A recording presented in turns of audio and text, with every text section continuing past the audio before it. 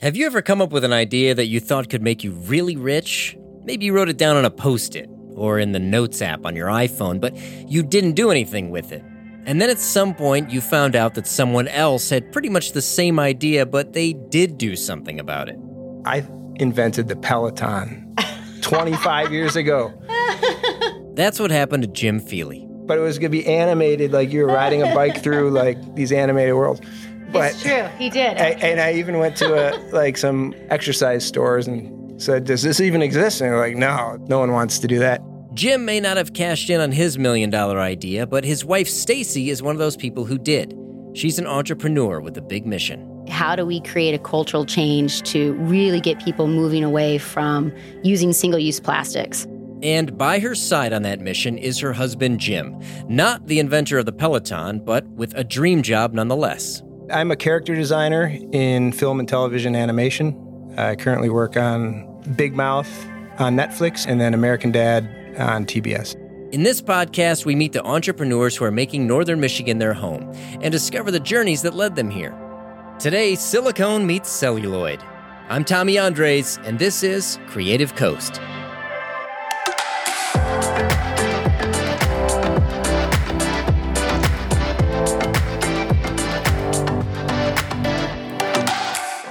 Jim Feely grew up in Chicago, the son of an ad executive. When I would go visit my dad at work, he would have meetings and pawn me off on some of the other departments until we left for the Cubs game or whatever it was. But what I think was exposed to was an industry I was attracted to. As a kid, Jim loved art.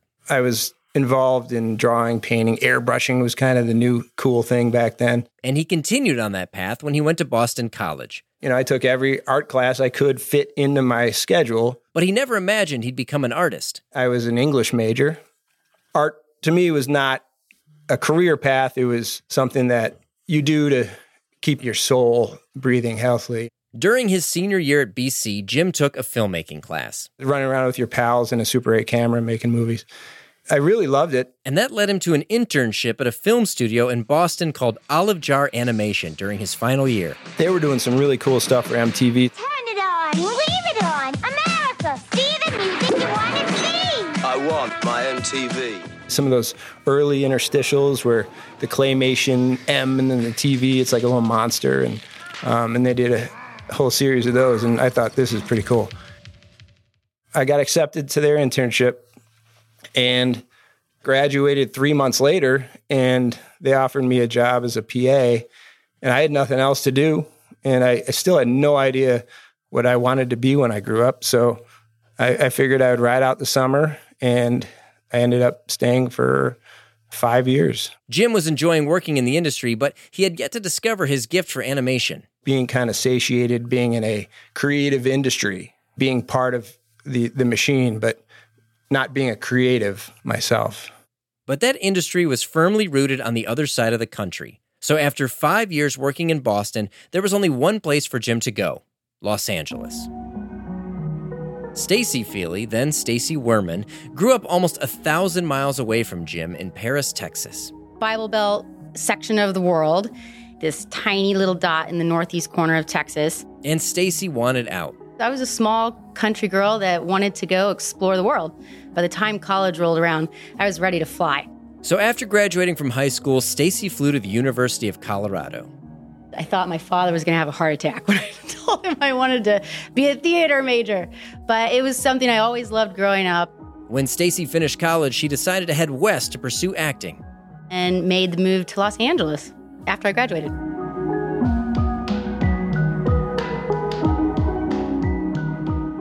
One, two, three, four. In LA, Jim got a job at Film Roman Studios, which produced The Simpsons. He was working on another show called Mission Hill as a production coordinator, and there was a great perk to his job. What the studio did once a week is they had an open life drawing workshop. They would bring in a life model for an hour, and all employees were welcome to just pull up a chair and their sketch pad. And I loved to do this, and this is what I did all through high school and college. And so I pull up and realize immediately I'm well outmatched with the professionals surrounding me. But Jim is being modest. Life drawing is a huge part of animation. So some of the best life drawers are animators. I got to watch them in their real-time craft. But then, surprisingly to me, some would come over and kind of critique my work and give me some ideas, but all positive. From there, I was invited by a couple of these artists who encouraged me to take a design test for the job of a character designer, which is where I still am today.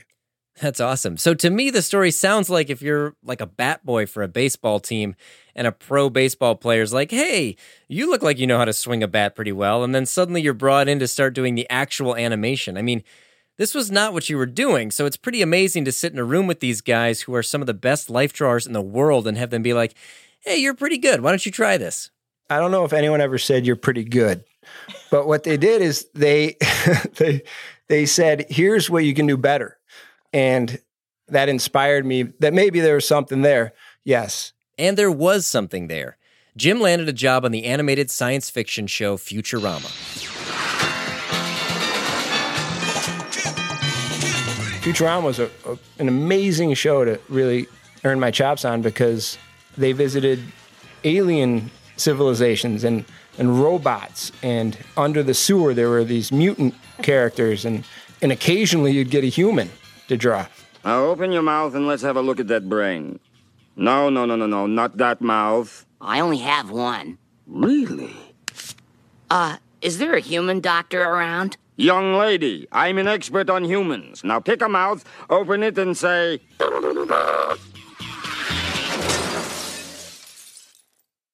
While Jim was sinking his teeth into his newfound passion, in another part of LA, Stacy was realizing hers was not all she dreamed it would be. One, it's really hard and tough, and you get a lot of knocks and dings for sure. But, I got to a point where, eating peanut butter and jelly every day was not for me. And this is the point when the stars align and Jim and Stacy meet. It was a warm October evening in the year 2000, and it began with an invite to a party from Stacy's new roommate. And she said, I've got a friend who lives right down the street, and, let's go over to his house. That friend was Jim Feely. She came in and she went right to the banjo that I didn't play, but I owned with the intention of learning. And I was into my banjo phase at that point. And she picked it up right away and started picking. And I thought right away, I'm like, that's pretty cool. And it kind of introduced me to her creative spirit right away. The couple had an immediate bond, and it wasn't the only significant person Stacy would meet that night. There was also a woman at the party named Juliana Schwab. She's got this big bubbly personality, and it was an immediate friendship. And by the end of that night, Stacy was all in with Jim. I will never forget when we came home that night. It was like, I'd like to see you again. He's like, I'd like to see you again. And out of the cab window, he yells, I'm like, well, what's your number? And he's like, 9 taco. And I was like, what? Taco? 9 taco. It's still his number. And I remember thinking, oh my God, this is the guy for me. Jim, it kind of sounds like Stacy knew that you were the real deal. Did you have the same thought? You had no idea. Yes. Oh, come on. I don't know. Yeah, no, I mean... No, you didn't. Well, I knew to call you the next weekend for dinner and the next week after that.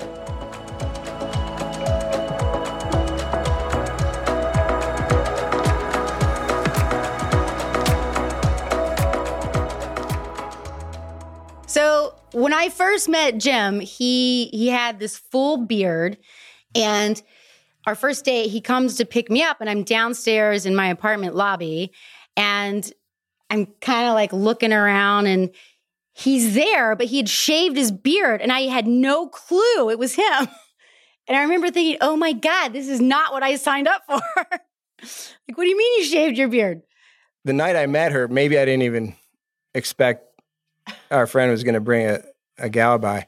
I was just kind of a single guy living. And so I cleaned up my best for this date, which I hadn't had maybe in a while. And we have a picture of that night. I mean, the outfit's on us both, but I'm wearing this turtleneck that I wear as a joke now. And why I'm wearing a turtleneck in October in Los Angeles is beyond me. Yeah, it was an awkward half an hour in her living room until we went out, and then we had a good time. Jim's career continued to advance. On Futurama, he had joined during the third season, when the show's characters had already been created, but now he was helping to design a whole new world with hugely accomplished Seth MacFarlane on what would become a hugely popular show, American Dad. Good morning, USA. I got a feeling that it's gonna be a wonderful day. He had some sketches on Post-its and little loose leaf pages.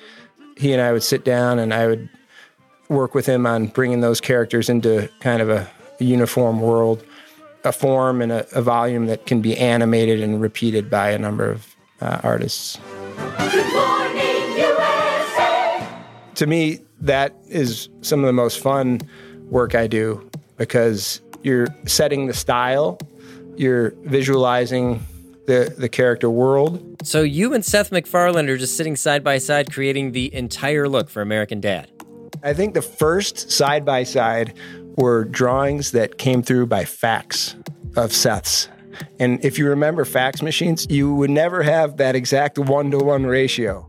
So everything got stretched or pulled. And so his designs, as I was introduced to them, were these elongated versions.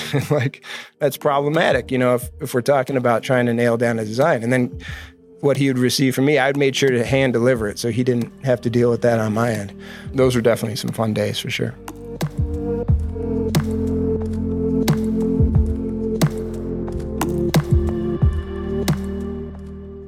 In 2004, Stacy and Jim got married. It was a big Texan affair. The theme, City Boy meets Country Girl. Stacy's parents invited everyone from the local community, and their guests from LA got to race tractors and shoot skeet. Not long after, the couple started a family. Once we had kids, that's what kind of sent me on my journey of entrepreneurship. Stacy gave birth to Adelaide, the first of their 3 daughters, and it was then that she realized something. I was a first-time parent, doing all this crazy research, because I was horrified I was going to do something to mess up my poor baby, So I'm doing all this research, trying to, figure out what are the things that we should have, what should we not be doing, what should we be doing, and discovered pretty quickly that there were all these toxic chemicals found in plastics, and they were leaching into these plastic baby bottles that I was using. Now, remember that woman that Stacy met on the same night she met Jim? Juliana Schwab. By this stage, Stacy and Juliana had become good friends. They'd also had their children right around the same time. We were talking about this and said, how do we make a plastic bottle safe? And we said, well, I guess you could either just not use them and use something like glass. That was the only other alternative at the time. So the problem with glass is that it breaks. So we said, let's play around with some different materials to see if we can protect a glass baby bottle. And so we realized very quickly that silicone had all these really great material properties. It doesn't fade, it doesn't scratch, it doesn't have toxic chemicals. You can boil it to sterilize it. So it had all these great properties. So we knew that we had found a really great material, and we started cutting things up in my kitchen that were made out of silicone and wrapping it around these glass bottles that we had. And I have this really fun memory of going to a parking lot in Los Angeles, the Glendale parking lot with my dad, and dropping baby bottles off the roof, and he was down at the bottom and he was like, okay, clear, and I would drop it, and we were trying to find the break threshold. Jim remembers those early days as well. I would come home from work every day and they, like she said, she cut up all our oven mitts and they would just start making it. And she's still doing that today, where she's hand making it out of materials that aren't meant to be the product, but they give you the idea of the product. And that inspires you to experiment with other materials and then show it to somebody. She doesn't ask, how do I do it? She and Juliana have always just done it. I was always impressed with that. And so Stacy and Juliana start a company called Go Silly. I wasn't a business major. I went to, school for theater. So I think initially the naivety of what it takes to actually run a business and to get up off the ground, we were so naive about that. And I think if we'd have known how hard it was going to be, maybe we wouldn't have done that, But, being naive and in that position, I think also lends itself to allowing you to do a lot of the things that somebody else might not. Once they designed those products and had thrown them off that parking lot roof, it was time to start selling. And it was literally go into the store, hey, I'm Stacy and I've got this really cool idea. And at the time, I think they were just even prototypes, like we just had a few that we were showing. And it was just about knocking on the doors and, seeing who bit. Stacy and Juliana were pretty successful early on getting independent stores on board, but those orders were small. Then in 2008, Canada made a decision that would have a huge impact on their company.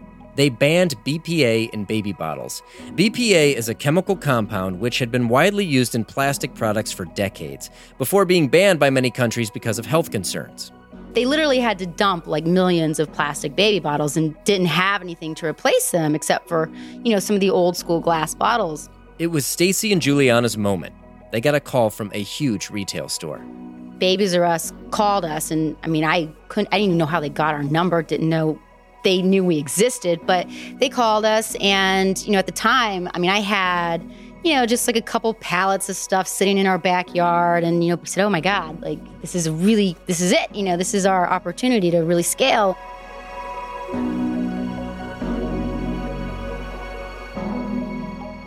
But Go Silly's initial boom was short-lived. We did that for about 6 months, and then the market crashed. The financial crisis meant that Babies R Us stopped ordering, and the independent stores they were in started to really struggle too. That was a big eye-opener for us in the sense that, oh my gosh, in order to really survive, we need to have mass distribution. They decided they needed to focus on volume, but in order to get into stores, they needed a whole line of products. That was expensive, so they started to look for investors. On the West Coast at the time, however, it was tough to get money if your startup wasn't in tech or biomed. For Stacy and Jim, that realization just added to a feeling that had been growing for a while, that California really wasn't working for them anymore.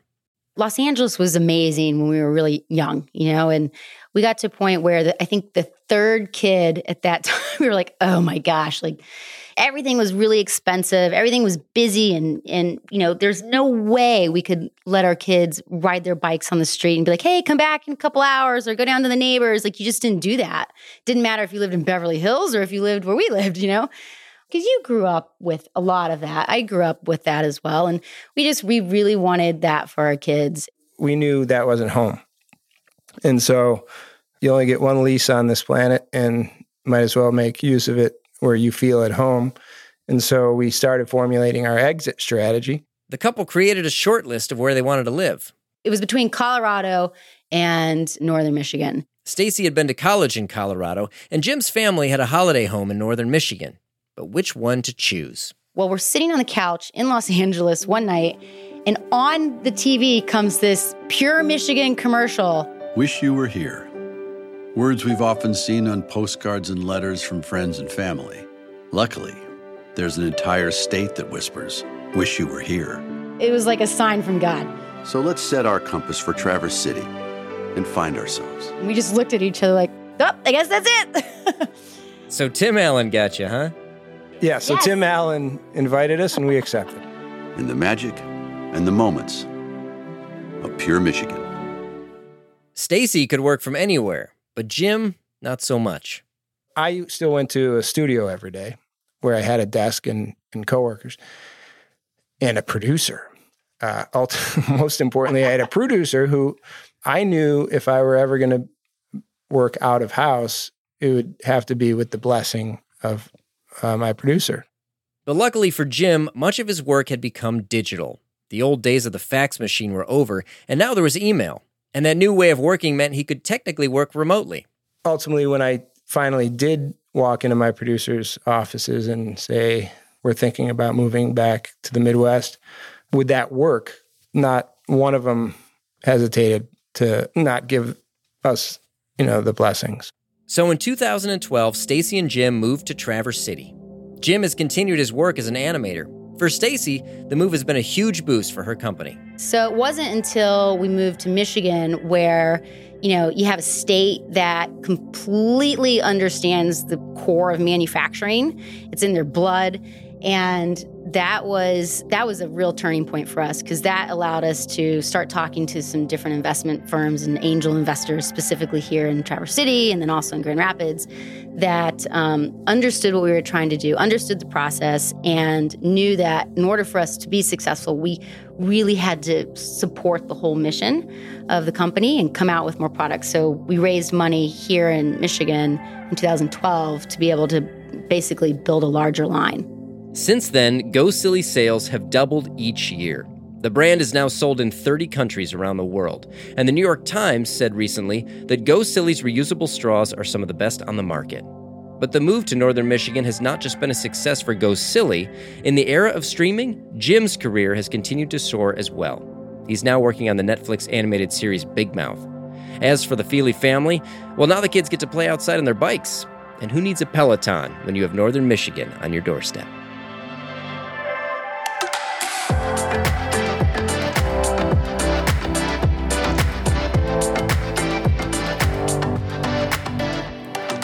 To find out more about Stacy's company, go to gosilly.com. That's GOSILI.com. And watch Big Mouth or American Dad to see Jim's latest animations. Creative Coast is a podcast series brought to you by Traverse Connect, the Grand Traverse Region's economic development organization, and is produced by me, Tommy Andres, and Maria Byrne for our company Heirloom Media. That's spelled AIR. The music is composed by Josh Hoisington. This podcast series is made possible thanks to generous support and funding from the Michigan Film and Digital Media Office at Michigan's Economic Development Corporation. You can visit Traverse Connect's website at traverseconnect.com.